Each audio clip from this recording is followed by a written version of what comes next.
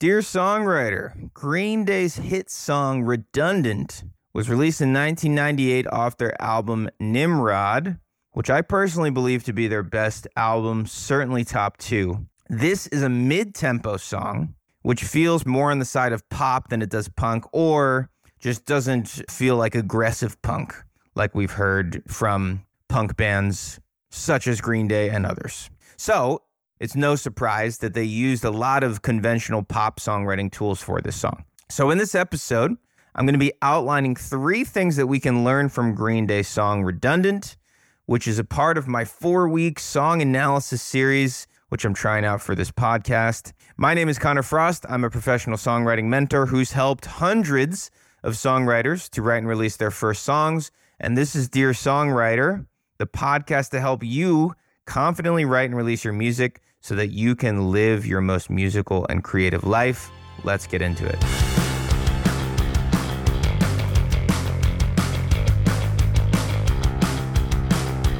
Okay, hello and welcome. As always, thanks for tuning in. If you are a first-time listener, I am happy that you are here, and I hope that you will join for future episodes, and I hope you will check out past episodes because there's a lot there. There's a lot in the bank now, so to speak, with this podcast being over a year old, and I'm so pleased with where it has gone, and like I said, it's really good to have you here. So for this song analysis, I'm going to start with a song structure breakdown because I think getting clear on the structure, whether it's for a song that you're analyzing or for your own song, I believe to be very important, right? And so I would not be practicing what I preached if we didn't talk about what the structure is for this song, which once again is Redundant by Green Day. Let's break it down. So in terms of the structure, it's pretty simple.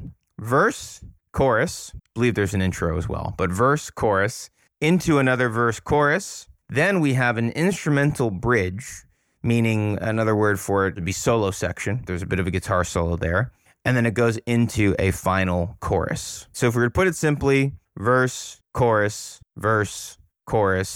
bridge into chorus. I call it a solo section. Some people might call it a bridge. Doesn't really matter. It's a guitar solo. So I think the first takeaway is that there's a very, very clear and obvious contrast between the verse melodies and the chorus melodies in terms of their characteristics and qualities.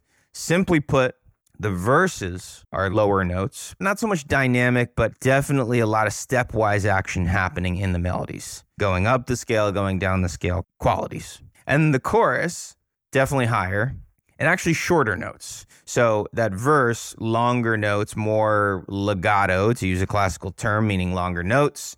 And then the chorus, there's a little bit more space. So it's like higher melodies with more breaks and shorter melodies. So very clear, almost opposite contrast between verse and chorus. So that's number one, is that contrast between the verse and chorus. Number 2 is that there's no pre-chorus. Sometimes I feel like we put pressure on ourselves to write every single section of a song imaginable, whether that's pre-chorus, post-chorus, interlude, bridge. No pre-chorus in this. Like I said, laid it out. Verse, chorus. The way the verse transitions into the chorus is very strong. Obviously, this song's been released a million years ago now, seemingly, and so hindsight is 20/20, certainly, but it really works. No pre-chorus. So that's number 2, something to think about for your next song. If you're feeling like, oh, I need a pre-chorus, ask yourself, do you actually need one?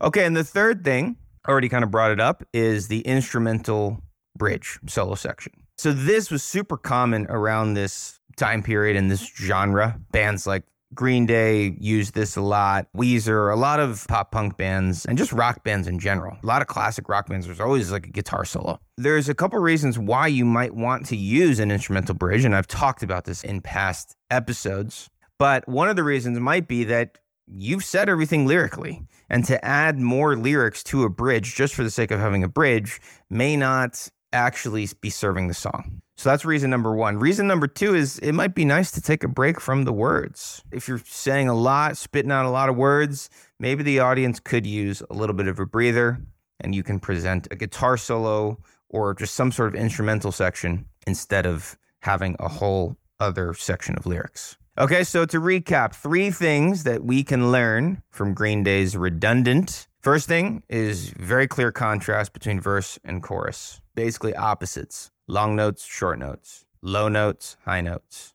Number 2, no pre-chorus. The way it transitions from verse into chorus is solid. They didn't feel they needed a pre-chorus.